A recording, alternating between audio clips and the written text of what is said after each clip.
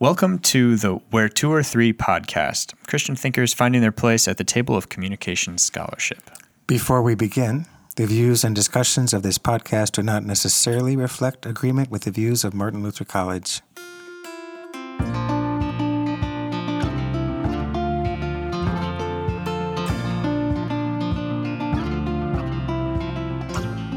And we'll begin with a short prayer as is customary. The eyes of all look to you, O Lord, and you give them their food at the proper time. You open your hands and satisfy the desires of every living thing. Amen. Amen. Thank you, John. John, I've picked up a habit of kind of throwing things random at you that are unscripted, even though the whole thing is unscripted. We're deviating. But the question is, who do we think we are recording a podcast, John? This is what I've had to wrap my mind around. Yeah. Is who do I? Yeah, like why think do I am? this? Yeah, Why exactly. do this? What's your view?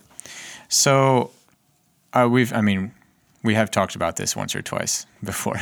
But one thing that I did pick up from our conversations from before was that this isn't necessarily like us coming to the table with like, this is factual information that we should all know. It's more of like a conversation that helps us not only talk to one another, but talk to people who might be interested in this topic. Mm-hmm. If you just think of this as like almost like exploratory content, we might not be engaging vocally with other people, but people that listen to this might be able to participate merely by listening to the conversations that we're having. And if they can bring some sort of something to add to their knowledge of communication, or especially of their faith, then it is something that we can add to. So that's why I ask, just to put that out there. You know, all it is a conversation, and if you're interested in the same thing we are, which is how communication and theology come together, then listen. If you don't. Or but, do. But being kind of the one-person communication department at my institution, it's just good to have someone to talk to about these things, because it's an endless thing to explore, how theology and communication, just cross-pollinate. And the knot is always on Christian theology. That's where the ground is. That's how we know what we know for sure. And then there's some that's speculative then, as we maybe ask questions that haven't always been asked. Yeah, or look through a lens that we might not have thought to look through before. So what's on our plate today? Yeah, so we're kind of picking up. We're picking up on a conversation we had a while ago about narrative. So we're kind of continuing that today with a little bit of a different approach to the topic. But let's maybe we could just go through what we talked about before, just off the top of our heads, what we examined. I think we started off with the story of Elisha at Dothan. Mm-hmm. And so that's a story that's been very memorable to me. And on first glance, especially as I was analyzing it before our conversation before, it was not immediately clear why this was so gripping and engaging. It wasn't clear why I hung on to that story and what it meant. Like, there's something going on here that kind of entangles you. Mm-hmm. And that's true for a lot of stories in the scripture, especially in the Old Testament for me. So we kind of used that as a segue to kind of unpack why looking at the Old Testament through a narrative lens can be of additive value to our understanding of scripture and doctrine as a whole. It's funny because before we started to record, we were scratching our heads or exploring our memories for New Testament stories too that kind of do that to us. And now as you talk, one came to me. Yeah? All right. Let's go. As far as this story moves me, and I haven't fully unpacked why. It's the dying question of John the Baptist. Sends his disciples to Jesus to ask, are you the one, or should we look for somebody else? And the answer of Christ is, go tell John. The blind can see, the lame walk, the deaf hear, the sick are better, and the dead rise. Go tell John that.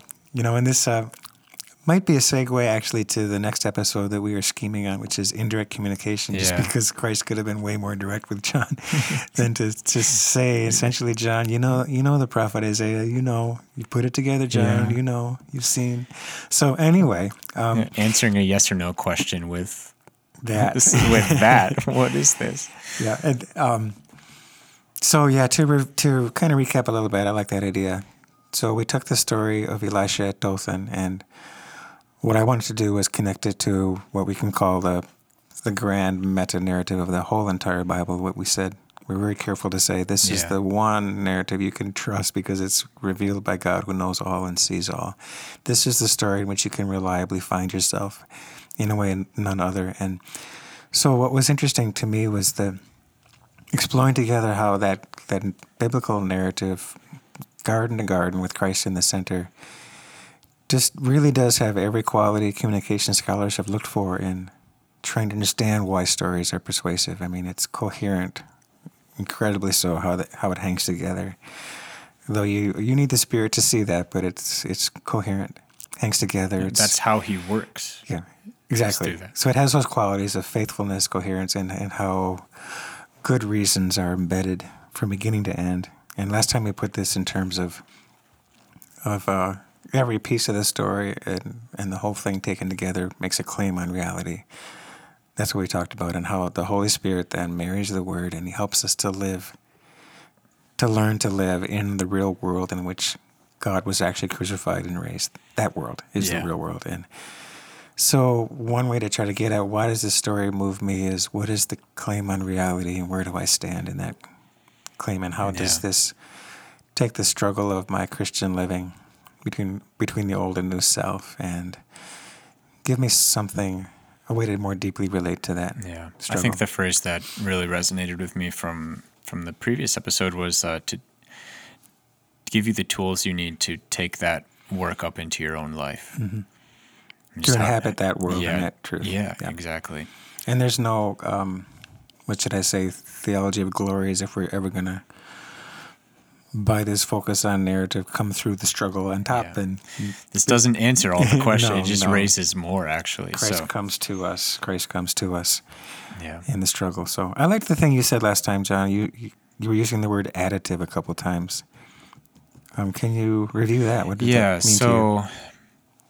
It's not, we're just kind of talking about it right now, how narrative a narrative understanding of Scripture doesn't replace what we already understand as doctrine. Mm-hmm. It's not trying to supersede anything. It's not trying to change the information that's already there that we've been taught. It's merely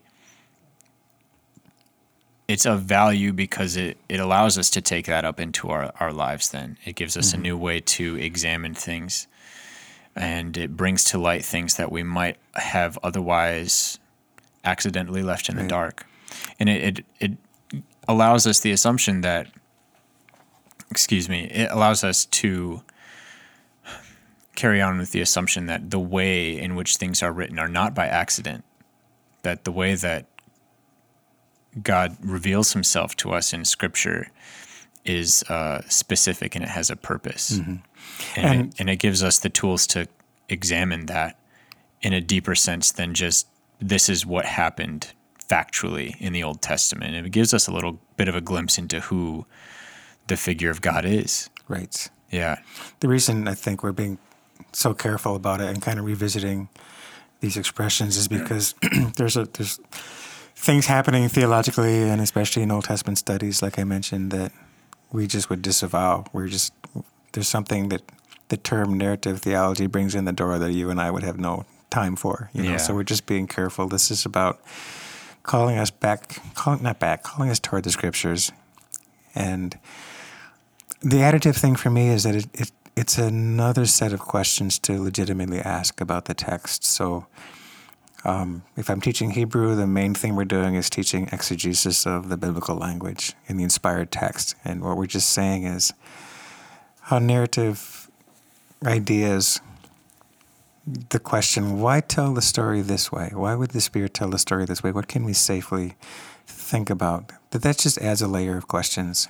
We teach the Book of Ruth that way. And why do you not name this one character in the book? Why is he not even named? What's that all about? So it's just an example of the kinds of questions that can layer on top of an exegetical approach, which is where our real hearts are.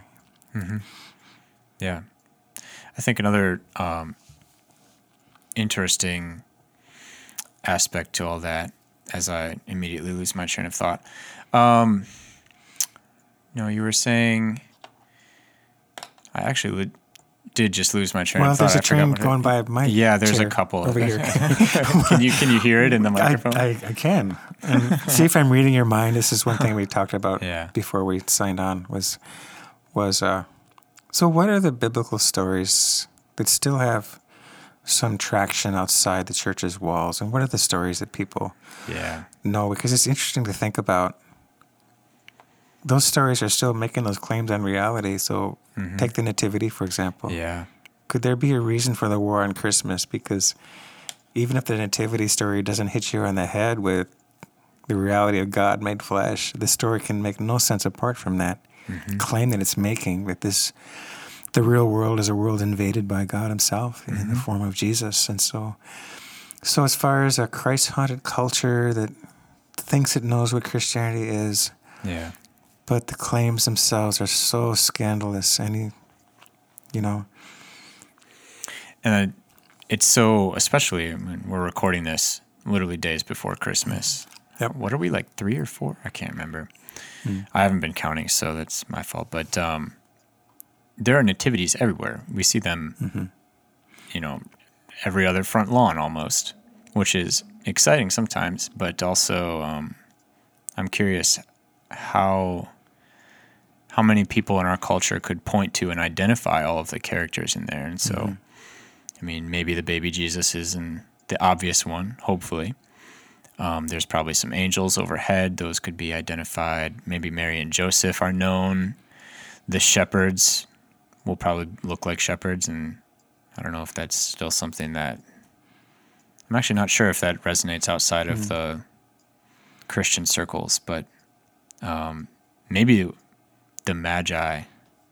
How do you pronounce it? I think wise it's both. men. The wise men. I say wise men. Yeah. Wise men. There's still some some ambiguity about what that even means, even amongst our circles, I believe. So, well, when Christians get confused about were the wise men there in Bethlehem, and of course they weren't. Once you unpack who the wise men represent, then you have the whole horrendous story of the slaughter of infants. They go to Jerusalem to find Jesus, and that sets off all these things that any baby boy 2 years younger is going to be slaughtered. So, and then what that story brings in is just the whole brutal reality of why the world needs to be redeemed. And so I guess I just think that the question of what stories are out there still, the first thing you and I talked about was, boy, there just sure isn't much, that we know of. That the outward world would recognize? The world sings Amazing Grace, seems to sing it meaningfully, or at least they seem to enjoy it. Or Psalm 23 is still kind of maybe out there because of funerals, but the more illiterate biblically our culture is, and I'm not the first to observe this, but so the more there's an opportunity to tell the biblical story, even, Bethlehem, tell the story. There's so much there that confronts us with the truth. illusions about who we are, and our illusions about who God is are all confronted there. Well, one that I'm thinking of now is the Passion of the Christ. Might be something that more towards the forefront of the culture. I think a lot of people at least know about it. I know we talked about that last time in a different context, but what an interesting cultural moment that was. Yeah, I don't think I've watched the whole thing through, so maybe I should do that before I talk about it. But. So, do you want to segue from there? We were thinking about maybe a. I think that's appropriate. Yeah, we have kind of a main course coming, but first maybe just some random applications of where we see story being useful. So go ahead.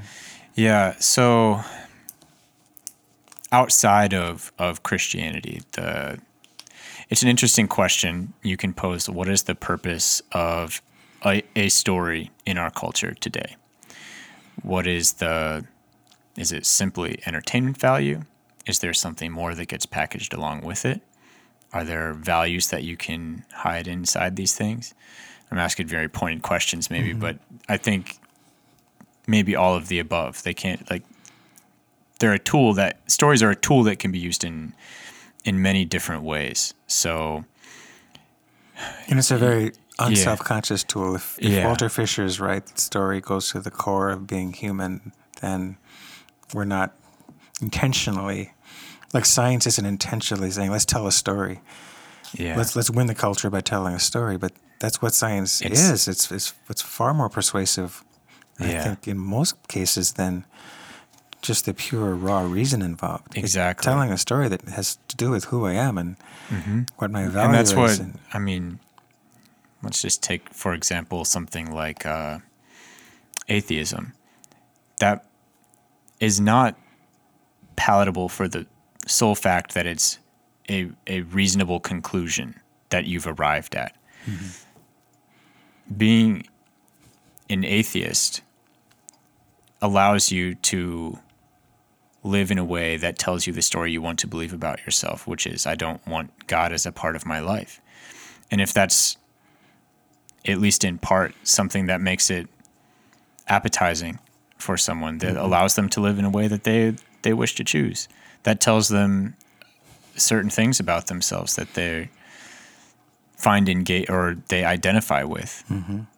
And that, I think we talked about that last. It's total Walter Fisher, how stories have embedded in them, quote, good reasons. Yeah. And so it's not to pick on the atheist by any means, but it's just that there are things smuggled into the story. And what's smuggled in that people who become believers out of that world have said, I had good reasons. Yeah. I had reasons for not wanting it to be true. As you said, I didn't want any claim on my autonomy. I didn't want to really bow my knee to anything. I didn't want any demands on me that were beyond my power to say no to. But the notion that too is narrative communication. Exactly. And the smuggling in of core assumptions. Yeah, it's not specific. Yeah, not specifically about atheism, but just that the story and being able to identify with it is what makes it persuasive. So it has that rhetorical component that can't be ignored completely. Right. You can't ignore where this story fails either. You know, where. Well, maybe someday we'll talk about apologetics. You know, why is there something rather than nothing? I mean, the story does come to these certain places that would tell you and I that they must be off from the beginning. You know, but anyway, so it's helpful to think of science as a story. I think that's really useful. Yeah.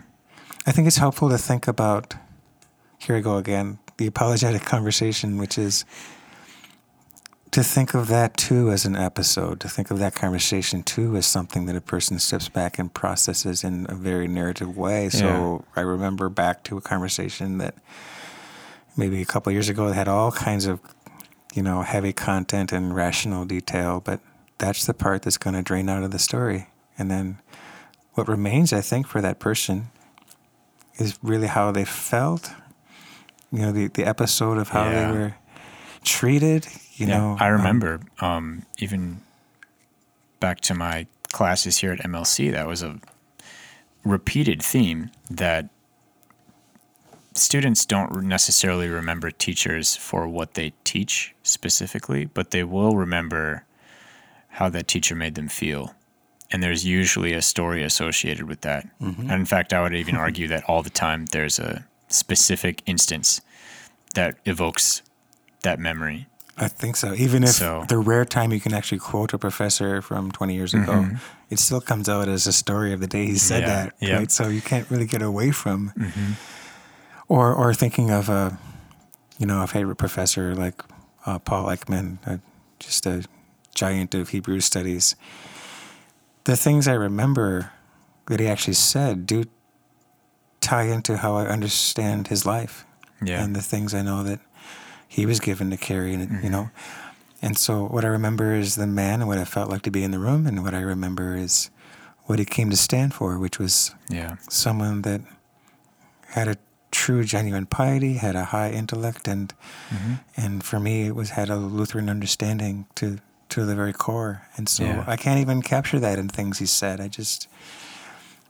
That's what he comes to stand for. And so if the Yeah. narrative paradigm is true, it's a way of talking about how I want, well, someone would call it the performative contradiction is if I'm communicating to you the love of God and you don't. You can't tell that I love you. You don't sense that. Yeah. That would be a mistake on a lot of levels to give no attention to. What is it like to hear the gospel from me? Yeah. So it's we're afield a little bit, but the applications are everywhere. I think Walter Fisher stands as probably the great communication scholar of our day. Yeah. A Christian man who's in heaven now, recently. Yeah. I heard, or I've thought about that in the past, that the way that we remember people is usually like the sum of their stories that we remember about them, or like, what was the phrase that I heard? You die 2 times. The first time is when you leave your body, and the second is when the last person on earth says your name, or something like. I can't remember if there's. That's interesting. It's an interesting. It is, but it's of course, I the care idea about the that first one you more than the second one by a long shot. But the second isn't irrelevant. Yeah, I think it's important that your story as an individual lives on longer than you do. It's an influence that lasts. Yep, you're remembered by people, and the things that they remember about you have a narrative component that can't be ignored. So we alluded to something last time. I didn't flesh it out, but so how we feel about things, like how we feel about our lives, tending to make sense within the story. Yeah. And that was brought home to me. You may remember this, taking down my mother's life story. Yeah. And she's still with us. How old is she now? 1927. So I'm 91, I 92. have a degree in math, but I'm really bad at it. So, but taking down her life story and watching that process really occur of telling her story in a coherent way, beginning to end, and seeing certain themes and meanings. The big theme for her was divine providence, just seeing the whole course of the separate narratives all adding up to a narrative in which God is taking care of this woman and other things too, like the power or strength that can be hiding in a quiet person. There were particular things too but the day I asked her, I put together this document for her, pieced together from our interviews and all kinds of artifacts and things, photos of Ellis Island and things like that. And so what'd this story mean, Mom? And she says, well, she puts her hand on the life story document and says, I would never say this about myself. She said, but I'm proud of the person in the story. And to me, that was endlessly fascinating to think about in terms of the sense making. yeah. Tentacles to this theory are all over the place. It's hard to not acknowledge it in wherever it shows up. The narrative component of in scripture, Right. or even in other theories too. I don't think it's. I'm sorry, interrupting you. I didn't really have too much to say. I didn't have too much else. Sure, I to don't put think forth, anybody but could really deny the theory and its influence. I think if I was thinking through who would push back, could they say that they don't want to be distracted by the theory? They don't want to maybe put the spotlight there if it's going to detract from something else that really deserves the focus. Yeah. And so I'm just trying to think how someone might I not can share the see. I interest. can see how it would be taken too far, and I think we had alluded to that previously. Sure. That we're not trying to supersede, and I don't think that that's the intention of. I don't think that was Fisher's intention at all to, at least in a theological sense, say that this is the utmost importance, but merely that this is how we engage with the world, is through this narrative filter Right. that is everywhere. It's ingrained into the way that we process. I'm glad you said that, Thanks, so- because we're again trying to put a name on things that we've, I think, both felt intuitively, right? So I having a chance to write a couple of books that try to answer the questions skeptics may have about the church, and without having heard the name Walter Fisher, there was just an impulse for me that whatever the question is, like the Church of History's done terrible things, and the impulse was, let's start with a story. Let's start with a story, whatever it is from the Gospels that answer the question in some way. The church has done terrible things. Well, let's just tell the story of Jesus saying to Peter, "Put your sword away," when Peter responds with violence in that moment in the garden, at the arrest of Jesus. So without being able to explain, here's why I want to start every question with a narrative form. Then I've had, and you had too in your grad school work, have had time since then to just say, what's going on here? Why is that? Why is that an influence that we would not want to neglect? Yeah, I think it's at least especially when you're having conversations with people who do not necessarily share the same faith as you, the power of using a narrative to help convey the message of your faith is very, very useful. That alongside with really, really devoting your time to listening to what they have to say or what stories they bring to the table. Because oftentimes I've found that the things that people have qualms with about religion in general or Christianity is a specific case of that, are stories where I would be just as skeptical if I was in their shoes. So listening to them and then being able to say the things that those people did, I don't condone those. That's not what it means to be a Christian. We're on the same page. And oftentimes they're the same things that they have qualms with. I would be just as willing to step in and say I don't agree with that, but this is what I do believe, and this is what I think, and what I hope that you would consider as what it does mean to be a Christian, and that it's not what we do; it's more about what was done for you, and letting everything that happens in your life flow out of that, and then you tie it in. That's the grand narrative, right? So. And and what you touched on, John, too, then, there's something in this that informs my view of people, that if someone says, well, the Church of History has done terrible stuff, or there's no reason to think God exists, that person does not reduce to that sentence either. Yeah. That there's a whole human being there, and there's a whole story behind that. And then let me begin by just being fascinated by, what do you mean by that? And how have you come to this point of view? Tell me the story that makes that make sense to you. And so you are surely right about that, and it goes back to not wanting to have the performative contradiction of treating you as a non-person or something. I want to understand where you're coming from before I make assertions about your understanding of what it means to be a Christian. I want to know why you think those things. Because the scandal of the cross being what it is, we may have more in common than you realize in terms of how one part of me responds to the Christian story. The scandal of God in flesh come to save us, and take us home. So, and that's maybe another thing that I've been trying to do, at least in the last year or two, is to not. I'm not trying to bring them to faith per se, because that's not my work. That's the work of the Holy Spirit. But if I can introduce or facilitate them coming in contact with Scripture, then, His word will not return to Him empty. It will do that work. His story is a double-edged sword, and it's very effective at what it does. So if I can find a way to have that conversation with someone, or even just get them to talk to me about their past experiences and truly listen to them, and then get to a point where it's like, I understand where you're coming from, and you can resonate with them in that way, and then say, but here's what I know about Christianity, and I can't show you exactly what it's like. I can't tell you what it's like to have faith, but all I know is I know this, and you just look at the cross, and then there's the story right in front of you. And so it's about having enough respect for the scriptures, enough affection and love, and enough trust, really.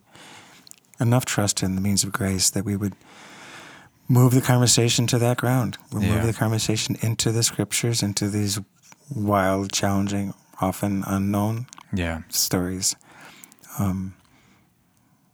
So did you want to talk more? Is that kind of our main course, John? It's pretty much. Go ahead. I think we've kind of drifted into apologetics again, but I think that is the territory that this our main course for today kind of lies in. So last time we were using the narrative paradigm as a way to understand how God presents himself to us in Scripture. More like it's like a lens that we're looking through.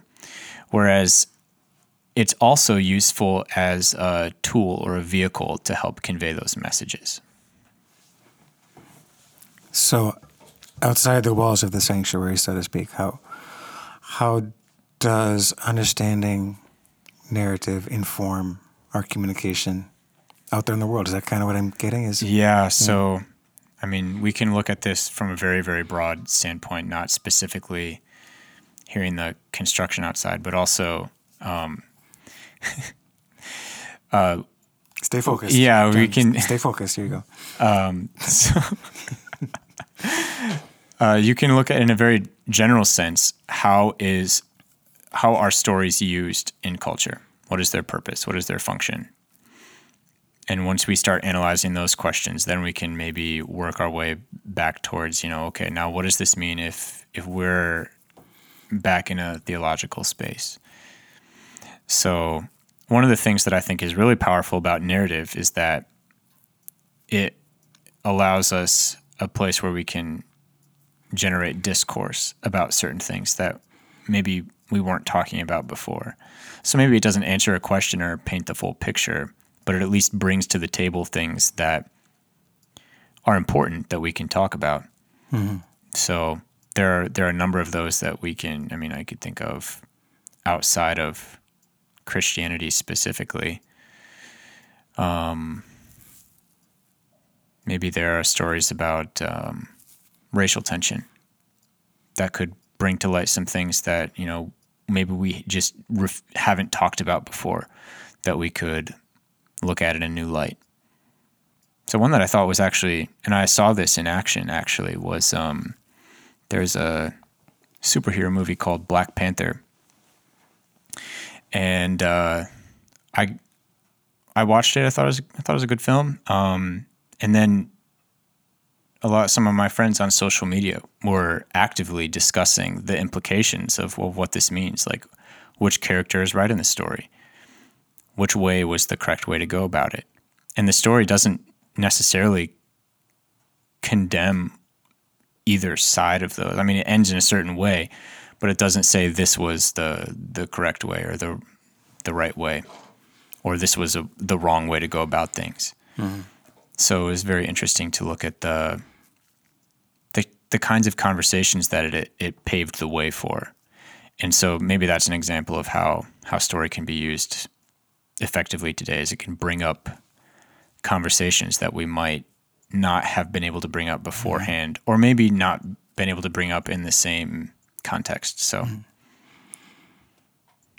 you want to go to C.S. Lewis from that bridge? Sure, we can do that. I was thinking that, or Dr. House. So House can come up too. Well, let's do House first.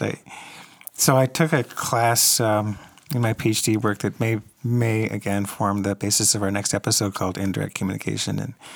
And all I'll say for now, that really has some interesting precedents in Scripture.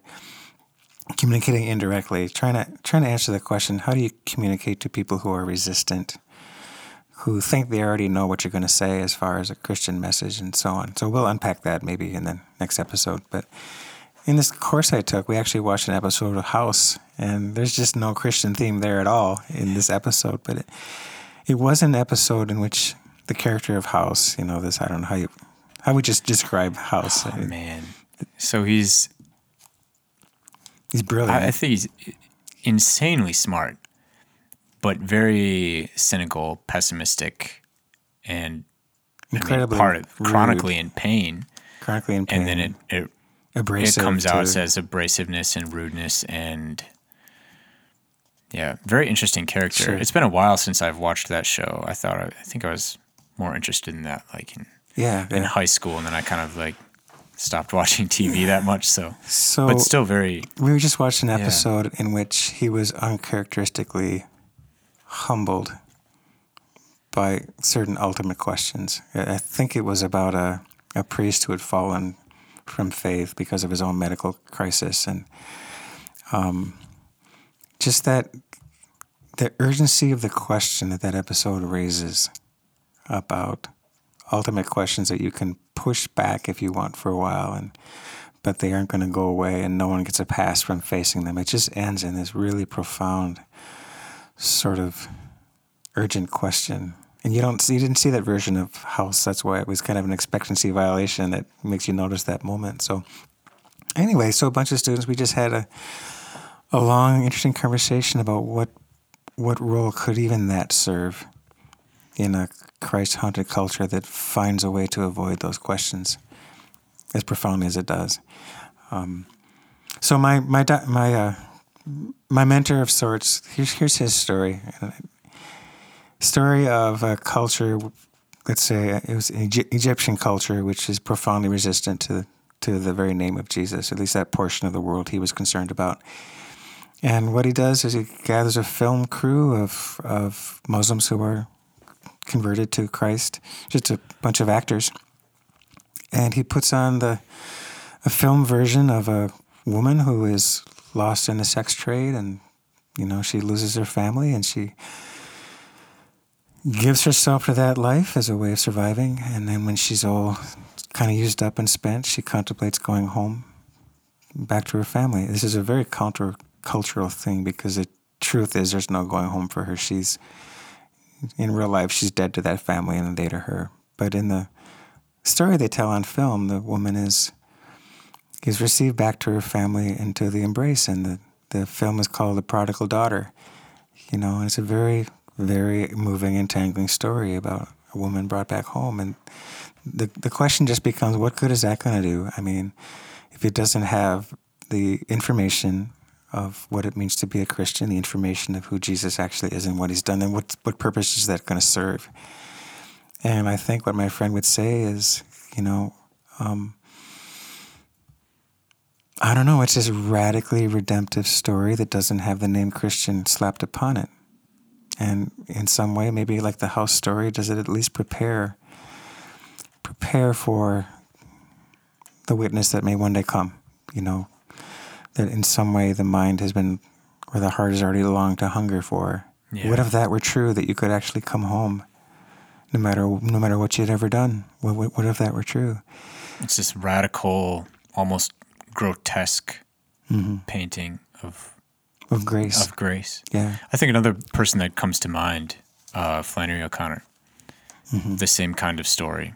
Right. Where these, awful scenarios are put forth, but then, as we were saying in the last episode, suffering and struggle is part of that journey, and some in a way can almost like pave the way for that. There's a meaning behind that. That doesn't mean nothing. That's not just suffering for suffering's sake. That's, that's a part of a bigger picture. So her stories are grotesque, and she's always said most readers will only see the blood and dead bodies and not really understand what she's trying to do. What she's trying to do, I think, she would say she needs to make evil recognizable. She needs to make evil something that you can recognize, because if you don't do that, then what Christian message may come, it can't make sense. So she has these stories of grotesquerie, and in the story there'll be just some fleeting moment of grace, something the grandmother says before the man blows her away, and it's you can certainly walk back from that story and not get what she's trying to do, but she was dead serious about, I have to make evil something real before I can begin to communicate what grace is. Yeah. So it's fascinating to someone like that is so dedicated to that small idea, that she carries us out in, story after story after Countless, story, yeah. right? And I think the author that we also can't ignore in this realm is C.S. Lewis. So maybe of all the stories that I can think of, if we're talking about how narrative is an effective tool for how to communicate Christian themes or doctrines, or even just make a connection to the overarching narrative that we find in Scripture, I think The Lion, the Witch, and the Wardrobe is one that certainly comes to my mind as the forefront of that spear. And what he's trying to do there, I think, John, on the first episode, I caught you using this phrase without explaining it, so I wanted to call you on that. I think that's my bad. Use the phrase, those watchful dragons, so now you got to give that some context. And my context first is, there's a moment in C.S. Lewis's career where he's asked to write another book on Christian apologetics. He's got 3, right? Miracles and Pain and Mere Christianity, or The Problem of Pain. And asked to write another book, he replies to the editor that he thinks he's done doing that. He just thinks, well, he's describing his own turn toward art and story as the way he thought he needed to address the culture. Yeah, so I think the thing he's mostly referring to with that phrase, watchful dragons, is that a large part of culture in his time, and I think especially today you can see it, is that there is a very adamant resistance towards Christianity and even religion in general. So if you're listening to someone, having a conversation or something, as soon as there's a whiff of Christianity or something that in that realm, all these defense mechanisms are activated, and it's like a dragon that gets woken up, and all of a sudden you're fighting a battle that you might not have wanted to fight. And, you're not on the ground that you want to be on. And so the thing that you can use to get past that is you kind of sneak it into a story, right? So it has the ability to not activate those adamant defenses, but still get to the content that you want to talk about. Sure, the patterns of resistance, like Nathaniel says to Jesus, what good could come from Nazareth? The patterns of resistance to say what good could possibly come from the church or from Christianity, and those resistance is so well practiced that I think too, by sneaking past those watchful dragons, it's how do I get the truth even through? And I think he was writing about his own childhood. A really stultifying sense of religious duty and obligation, but he never felt it. It was never real. It was just kind of obligation. And so it was not only reason, but also that just numbing religiosity of his childhood, that how do you sneak past that, any kind of really coming to hear who Jesus is and finally, at last, responding to him in faith. So that was his also long-running commitment that I'm gonna sneak a message in from now on. Yeah, fascinating. I really like the metaphor, and I think it shows up even in ancient mythology. It's in Hades. There's like a 3-headed dog, or so. It's been a long time since I've studied this, so sorry, Professor Hom. But also, just thinking about what defenses we might have towards some of the messages that are things that they're trying to say that we might shoot down without actually listening to what they have to say. So, there's a lot to unpack there, but I think that's a little beside the point. I think the bigger thing here is that there are a lot of art, a lot of renowned art and creativity is dedicated towards this idea of, one of the best ways that we can communicate Christ in our culture today is through narrative. And so many people turn to that. Mm-hmm. All the 3 that we talked to, like almost, I don't know if was it your advisor dedicated his life to that kind of idea, but entertainment is powerful. So and you can leverage that in a very powerful way, and you can achieve a lot with that. So it's kind of goes to what, if the next episode is about indirect communication. So we talked about this, John. What is it about certain Christian movies that just fall so flat? And I think it's that they're so direct. You watch the trailer and you already know the whole entire story. Yeah. The kid that falls out of the tree and gets his something back, Yeah. And the trailer shows a family celebrating, and trailer says, "See, God answers prayer." And it's also, heartfelt and well meant and true, but it's just bad. It's not gonna. It's not. One, it's bad storytelling, and two, it's not gonna be appealing or palatable to anyone who doesn't already agree with what the movie's trying to say. Well, I don't think I've even watched too many of those. No, even beyond appealing is it doesn't cause a person to think. So what if this is true? It doesn't disrupt the person who thinks they already know what the message is. It doesn't really confront them. Mm-hmm. Like we talked about, again, it'll maybe come up next time now. Yeah. The Kierkegaard thing. And Yeah. You alluded to in our conversation before one of my favorite stories. So Kierkegaard is always telling parables. And the one is of, and I like it because this is an example of, confronting people if they think they know what it means. So it's the schoolhouse, right? And a little girl who is there before the day begins, and she's the last one there at school after the day begins, helping her teacher, clapping out whatever erasers and so on, and just being a good little girl, right? And staying close to the teacher. And one day the class, as Kierkegaard tells this parable, the class is unruly and out of control, and the teacher in exasperation points to the girl and says, "Why can't you all be like her?" And to this, some blustering boy in the back row just kind of blurts out, "Because she's got the advantage," And the teacher has the boy stand up, and "What are you talking about? What is this girl's advantage?" And the boy, kind of ashamed, red-faced, whispers, "She's an orphan." So Kierkegaard's so brilliant. And that's how it ends, right? That's it. That's all there is. She's an orphan. And so Kierkegaard is smart enough not to explain his own stories. That one isn't as hard as many of them are that he tells. But the story is, her advantage is her lack. You think you know what it means to be a Christian in Denmark? Her advantage is her lack. Her advantage is what she does not have that binds her to Christ, who is her only life and Savior. This is me just wanting to kind of extrapolate on all that's packed into the that. struggle of it. Yeah.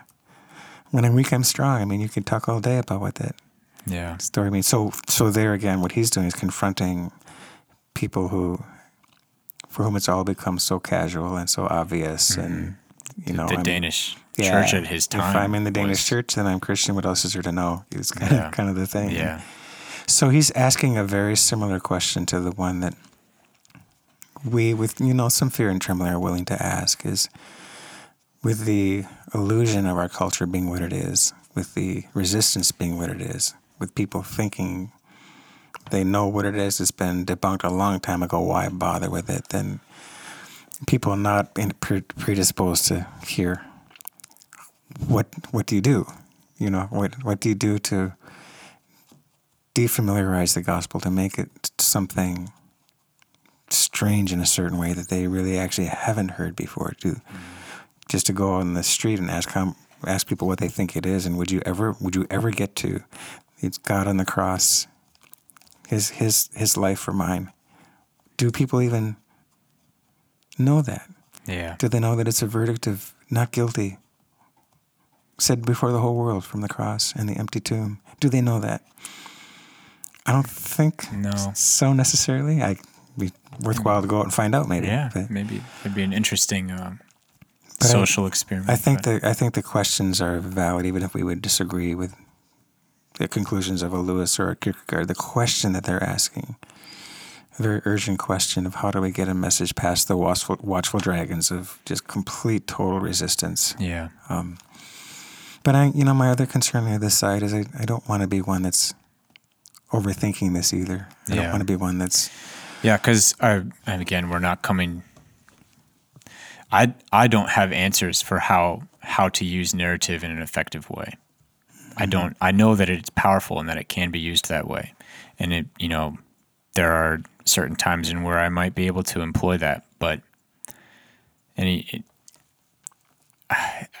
a lot that it needs to be unpackaged, and there's a lot that I'm still tangled with that I can't escape. I mean, you look in our culture now, and a lot of, as you said before, a lot of the stories about, that are promoting that Christian message are very poorly done. And the ones that are actually telling us stories from Scripture, some of those are pretty awful too. The one that comes to my mind is Noah. I don't even know if that's like a... I don't know if that even counts. Does that even counts as a Jewish mysticism? It's not trying to tell a biblical story. Oh, no. Yeah. You wish all that genius in art could be marshaled to tell a story well. And there are. Yeah. I think there are examples out there. Yeah. But that go a long way to try to paint the picture as it is painted in Scripture. The Passion of the Christ, maybe. I don't think I've watched that all the way through again, but I don't put it on my list again, but maybe it's in there somewhere already. But I think it's a really, really important question, especially, I think, at least in the Wells, there's been a recent advocacy for engaging contemporary art. And to do that, I don't think you can divorce that from narrative. But how is that done? But there are a lot of things to examine. There are a lot of tools at our disposal. Tools can be used in the wrong way, and it's so it's important to kind of know what game you're playing in a sense. So that's another area where I think the narrative paradigm is an additive force. Maybe not the be all end all, but at least in that realm, if you're going to be using it as a tool, it better be done well. Or there's certainly something to lose if you don't do it well. So come to the gunfight with a gun, not a knife. Yeah, it even goes to Jesus explaining why he made the narrative turn, so to speak. Why he gets to a point where he's going to, from now on, only teach in parables. And he describes it in terms of quoting Isaiah and speaking about the obstinacy and the resistance of his time. People don't want to hear. And so, and a judgment almost, an ironic judgment, he says, okay, then be hearing but never really hear me. Yeah. And I'm going to just tell you stories you won't understand, which is just so ironic. Why would you tell someone, all right, don't listen anymore, unless you really are still in another way trying to reach for them? So anyway, he explains his turn toward parable in terms of a resistant audience. And I think there's some very telling moments, for example, when the disciples hear a story, the story of the sower, and then there's this moment where they take him aside and say, well, what was that all about? What did that mean? And just the very fact that the parable awakened that urgency, awakened that they're now asking a good question, lets him tell them directly, straightforwardly, unambiguously. Yeah. So it's a question in a world that isn't asking with any urgency, who is God? Anyway, where do you find him anyway? That maybe there is a place for art and story and things like that to try to awaken. The ability to generate discourse is very, very powerful. I think so. And I can see tied together in that way. Sure. I can see that being again lost on a person that just doesn't think maybe that's knocking on the right door, but boy, it's hard to navigate life in this world and to know even how to create that conversation. Yeah, I think we've talked about that a number of times. The importance of having some ultimate thing at the top of our understanding. So, have we talked about David Foster Wallace on here? I don't remember. I don't think. Well, if we have, we're going to talk about it again. So, he has a commencement speech address. I think it's called "This Is Water," Yep. And the crux of his argument is that if you, whatever you put at the top, everybody worships something, and whatever you worship, if it's not something that's some ultimate truth, it will eat you alive. So if you worship beauty, you will always be ugly. You will never be beautiful enough. If you worship money, you will never have enough. It will just consume you. Worship intelligence. You're gonna feel like a sham. Yeah. And then if you tie that together with the hierarchy of loves, as who's at the top of our list? If your family is what you love the most, is this? That's Augustine. Augustine, yeah. Mm-hmm. So if you love your family the most, well, just misplaced. If you love yourself more than anything else, then what does that do to your life? But if you have God in that place, in that top spot, everything else just like falls into place. Mm-hmm. So good things made into ultimate things is the disordering of love, and it's when it's all. Yeah. You're no longer enjoying that thing that you are now relying on to be somebody, and it's gonna, whether it's beauty, like you said, it's gonna be taken away bit by bit, and it's gonna eat you alive. Yeah. And of course, that commencement address is set within a story, which is David Foster Wallace being apparently eaten alive by whatever his personal demons were. I don't know why he took his own life, but it sure makes you think about that. Yeah. It wasn't. I think it was known he was struggling with a lot of. Yeah, I think he was depressive. Yeah, which is just so. It's sad, but so very tragic. What a brilliant guy. Yeah. But it's a powerful idea. Yeah, I can think of a number of stories where that is almost the theme, where something good has been taken too far. Mm-hmm. So for me to live is, the Apostle Paul frames it that way. For me to live is what? And we can fill in the blank. For me to live is family. For me to live is career and, adulation, and everybody loves me.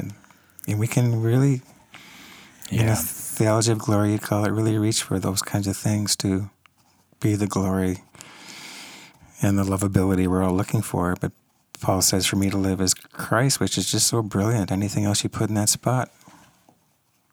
And so for me to live is Christ, and then he says, and to die is gain. It only works with Jesus, that when he is what I live for, then only then does death come to bring me that which I all along said was my life. Yeah. What I always think about this, just to, so to speak, Lutheranize the concept, which is absolutely valid. I mean, just read the Psalms, and just read the Psalms calling God their ultimate. As a deer pants for water, so my soul longs for God. Whom have I in heaven but you? Earth has nothing I desire besides you. So they are all expressing that God is, in Jesus, is that which I prize and cannot live without. I think it's important to think in terms of, well, we never get past the struggle of this.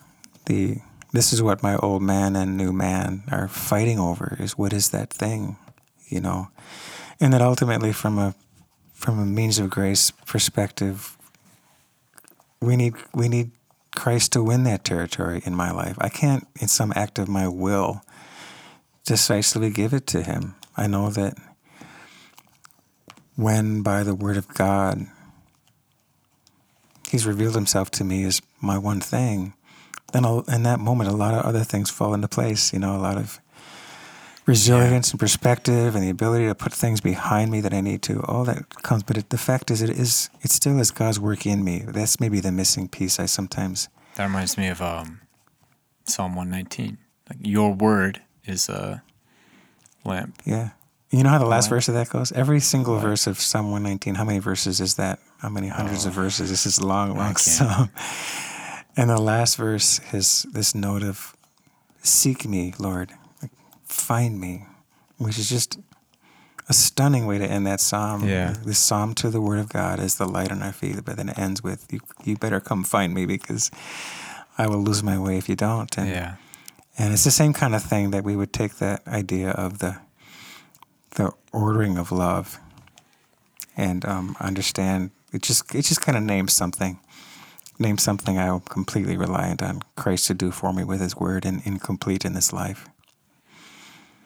I agree. So how did we get there from narrative, John? I think it's all tied together Yeah, okay. slowly, but I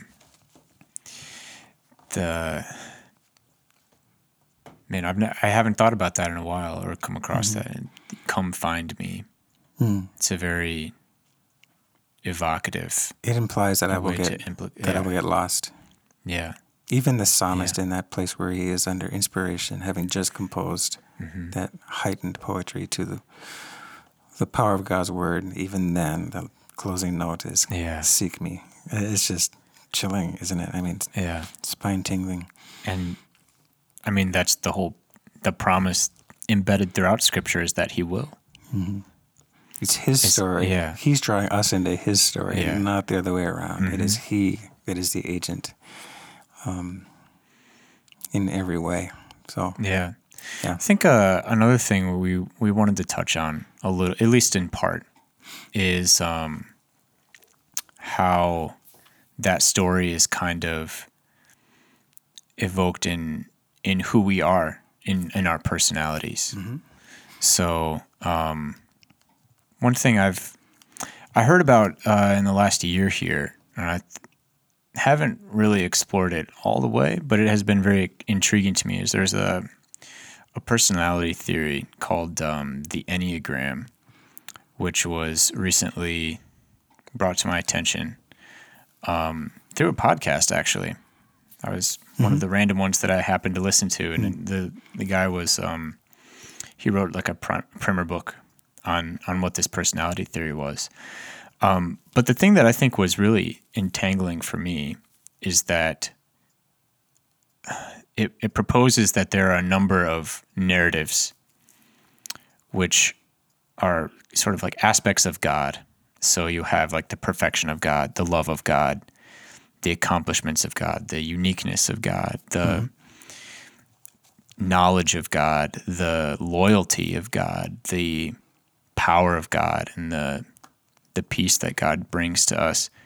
Those are all narratives that help, like that he shows to us in Scripture, but that those are also embedded into some of the ways that we see ourselves as personalities. So the way that people live in the world is oftentimes tied to one of these narratives specifically. Not that they're solely tied to that one, but that one is like a dominant force in their life. And that I thought was really powerful. Just that, being made in God's image, this is a way in which that can be viewed. So, when the image of God is restored, then I think it's valid to say that there are aspects of his character that are never going to be fully displayed in any one believer's life, but in the whole mosaic. Yeah, that it's interesting. Here's kind of how I've kind of understood that Enneagram. Yeah. I mean, obviously with, again, the fear and trembling of, I don't know where this theory leads or where it comes from necessarily or what people do with it that I would not want done with it. But just the simple idea that, well, Ian Cron, I heard him too, probably the same podcast talking about when you're a child and you're maybe I think he is a psychoanalyst that thinks by about 4 years old, you're pretty much formed. What he means by that is that a story has become dominant to you by that time in life. And the notion is that as you get older in life, that story, whatever it was, and this is now the fallenness of humanity, this is a story that's not really actually helping you.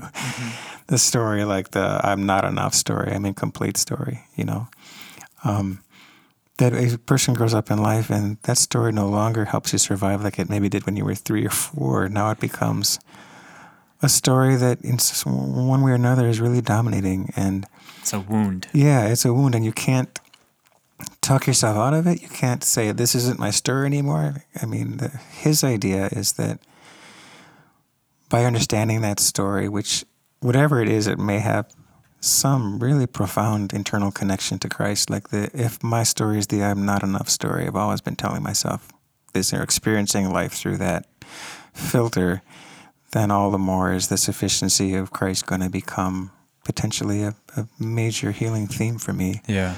And so it's like, this is your story. Maybe you can't get rid of it anymore, but it doesn't have to master or control your whole destiny, because it can instead be a very, very, very, very personal inward way of making sense of all that Christian truth holds for you. Yeah. And so just going that far, I just thought, what can I say? It resonates. It resonates.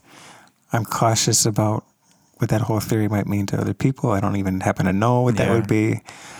I wouldn't want to take anything away from, we're not just wounded. Yeah. It's not just poor it's not us. just weakness that you have. Your type is also probably your greatest strength too. Yeah.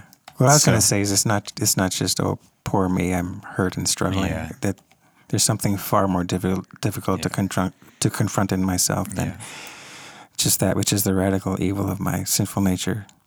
And I would, so I'm just only speculating, is there anything that makes that theory a little bit too therapeutic as a Christian view, and not enough let's call a thing what it is. Our sinful flesh is what it is, and God is who He is, who saved us without any merit on our part. I'm always thinking, let's not be taken in by an idea, but if we just, for me, just kind of leave it at that elementary. Yeah. Do I have a story that maybe I haven't, that's been playing on repeat for a large part of my life. Exactly. And maybe I'm not aware of what that story is. Right. So another one that comes to my mind is I can't be loved for who I am. So I think the exact story that Ian Cron brought forth was Agassi, the tennis player, Andre. Oh yeah, go ahead, tell that. I think I know what you mean. Yeah, so he says in his memoirs that he never loved the game of tennis, and that he did it because his father wanted him to, essentially. He's like, my father misunderstood or conflated his love of me with the love of the game of tennis. And so he went through a lot of his life doing that, performing that, putting on that facade because he wanted his father to love him. Something to that effect. So I probably mistold that in a little bit, but the essential idea is that he became something other than what he was before. He performed that role as an act of love. So, I mean, that's a pretty significant wound to go through life with that as like the dominant thing that's going on behind the scenes.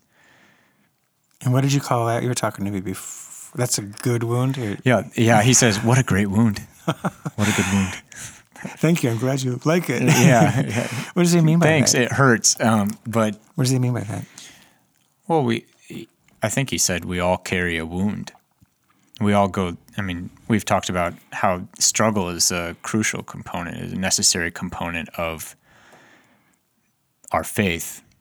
You can't get to Easter without going through Good Friday. Mm-hmm. There's always going to be that part of it. Maybe not to dwell on that, but at least acknowledge it.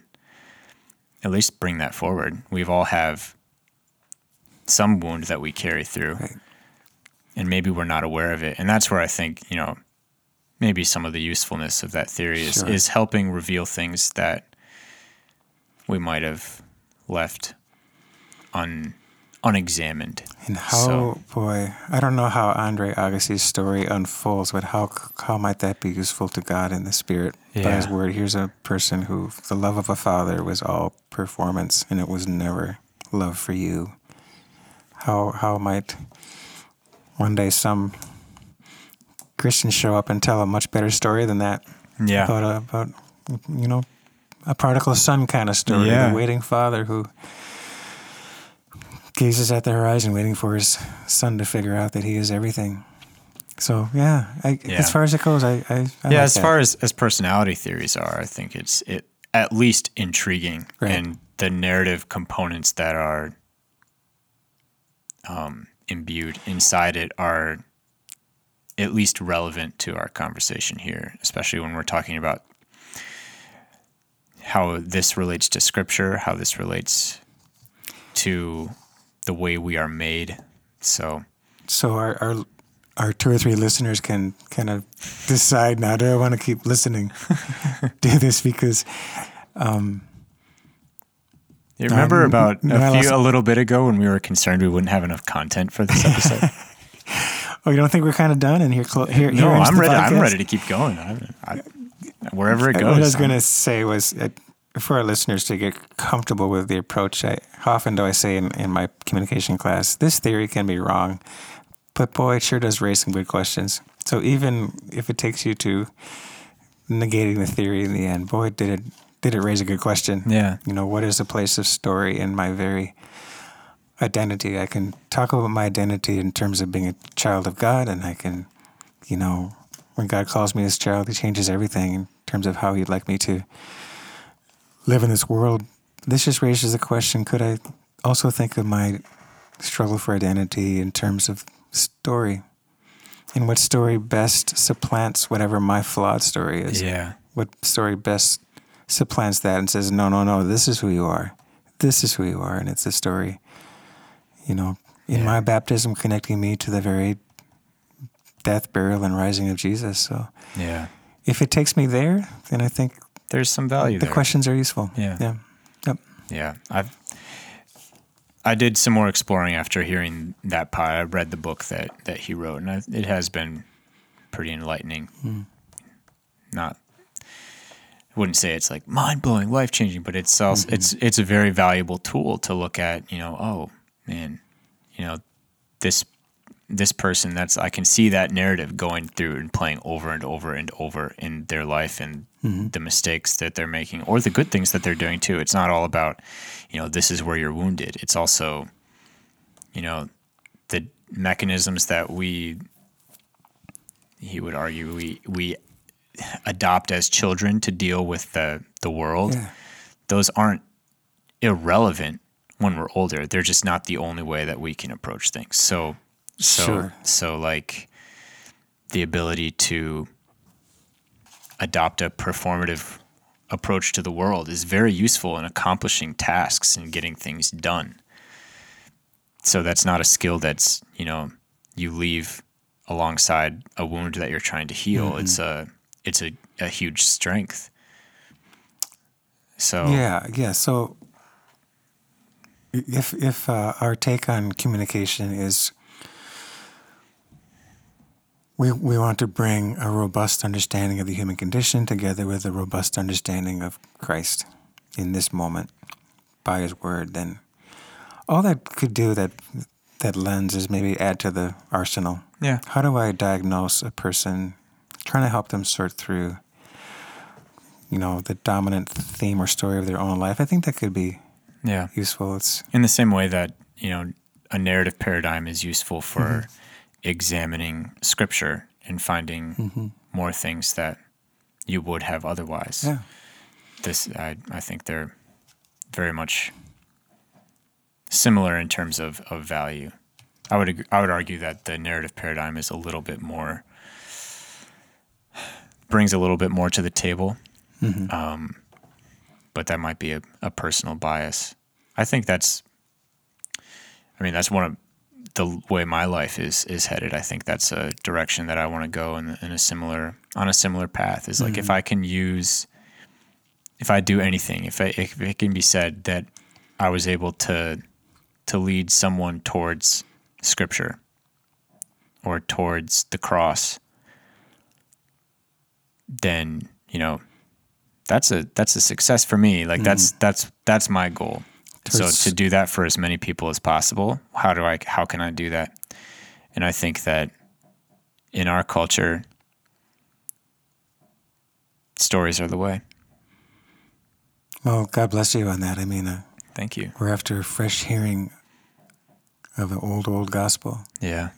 Did I tell you, John, I actually saw Walter Fisher at a... You did? Yeah, okay, I told you already. It was one of those great ironies of being a communication person is He was a session, sort of a Festschrift session, sort of a honoring Walter Fisher's career. And he's an old guy. And I remember. Yeah, the presentations were so terribly awful. It was PowerPoint slides filled with information, and it's like the great irony of calm people who can't communicate, who just didn't get the point, apparently, of Walter Fisher. It's been my experience, I think. There's an awful lot of conferences. Let's use the biggest words we can. There's a really sophisticated way to tell the story of someone's life without actually telling a story. Yeah, exactly. So he was a gentleman, of course, and I actually didn't realize he died until my nephew cited him and put the date 2018 as a date of departure. So I hadn't realized. That was fresh news for me today, too. Are you getting full here, John? Or? Yeah, I think so. Okay. I think so. So I think at the end of each topic, we'll kind of segue towards like a dessert, which is more of a whatever little tiny topic is we choose to indulge in for today. So it might not be. I'm finding it's actually difficult to think of things that are like smaller little anecdotal, bite-sized pieces that aren't connected. Yeah, things that aren't connected directly to what we were just talking about. And I think the little dessert I was going to bring to the table is pretty much directly connected to it. I watched a movie yesterday.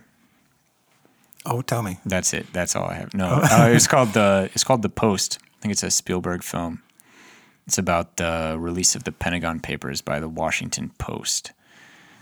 And I watched it and I thought it was entertaining. That's about as far into it as I went. There's some interesting, I think, valuable contributions in terms of the role of gender in society that you could take away from that. Also, whistleblowing is a interesting topic even currently. I mean, Edward Snowden a few years ago. Government secrets. But it kept my attention. It held.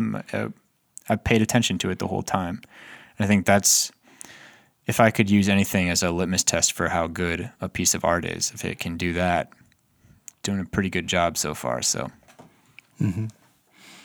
that's about all I have for that one. Well, mine. Okay, so instead of watching movies, I've been watching my Packers go down in flames. Oh. We would, do the math every weekend. What are their chances? And then all in 1 hour and a half. Do they still have some random chance? Or something? No, they don't. Okay. They're done.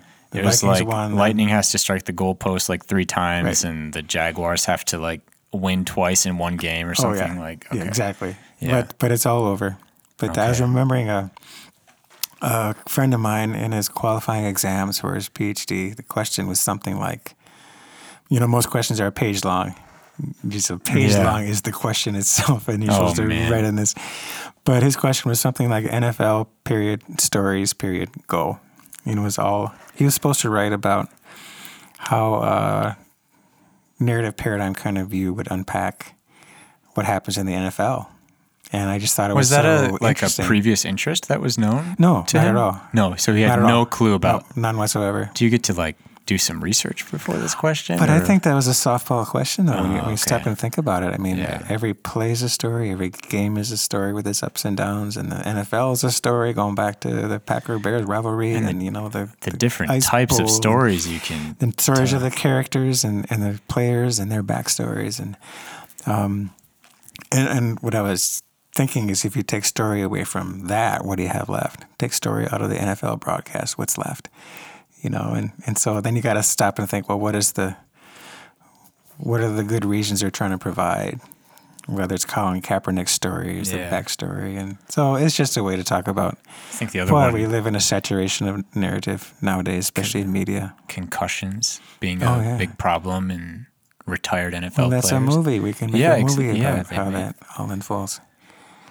Did they do that? They actually did. They did. I forget what that one's called. Was it Will Smith was in that? Okay. One of my favorites. So, what's the movie called? Do you remember? Concussion, maybe. Not sure. Mind blowing. But so I remember Draft Day was an interesting one. Oh, I really enjoyed that. I watched that. Just the drama behind the scenes that. Yeah. Who's the actor in that? I forget.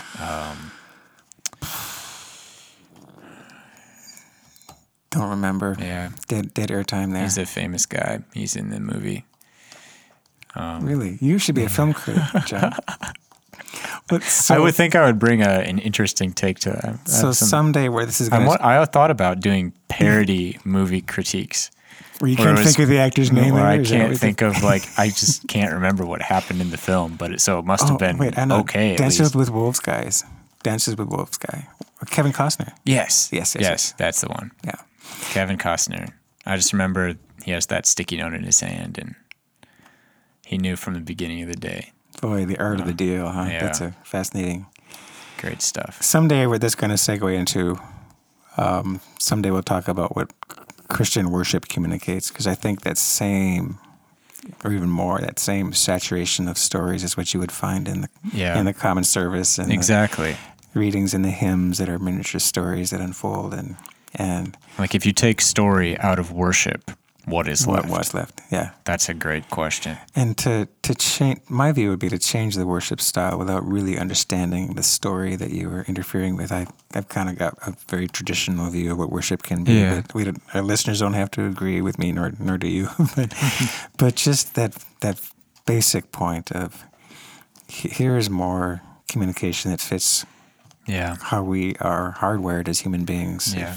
If Walter Fisher is right, and I'm pretty sure he is. So it's almost like an injustice to not at least understand the stories that are involved before going in and changing things. It's even not that changing things is wrong, but that there is a lot to unpack. And there's a lot freedom to serve the gospel in whatever forms serve best. But I would like you to know, the moment of the Lord's Supper, why we sing holy, holy, holy at that moment when it's hearkening back to Isaiah's vision of God. And that's so brilliant, that crashing of worlds that happens there. Or how long have we been saying, lift up your hearts, we lift them up to the Lord, since the 5th century. So please at least know that that's the kind of glowing ember of the ancient church before you find it dull or something like that. Yeah. So that's a whole bias coming through. And I think a lot of times we're just, we hear this every Sunday, at least, especially if we're in a church that uses that a liturgy like that frequently. So it almost becomes numbing in the sense that even stories from Scripture can have that effect. But then finding a new lens to look at it, even if it's just from a historical standpoint, what's the story about how this came to be the way that it is? You can get lost in the formalism, but I would just argue you don't need to. If you don't even know what it means, then how could you do anything but do it legalistically and shallowly? But so I don't think what you do about that possibility of formality is just dispense with it all. I think you unpack it. I think you unpack it, and you can do that inside the service itself too. I think. Anyway, to a degree. So I don't know. Well, I'm curious to maybe we'll probably talk about that at least in part in the future. Maybe. I think I see a waiter going by. Should I get his attention? Yeah. Is it time for the check, please? Do you got the check? I thought it was your turn. Thanks for listening. We'll hear you next time.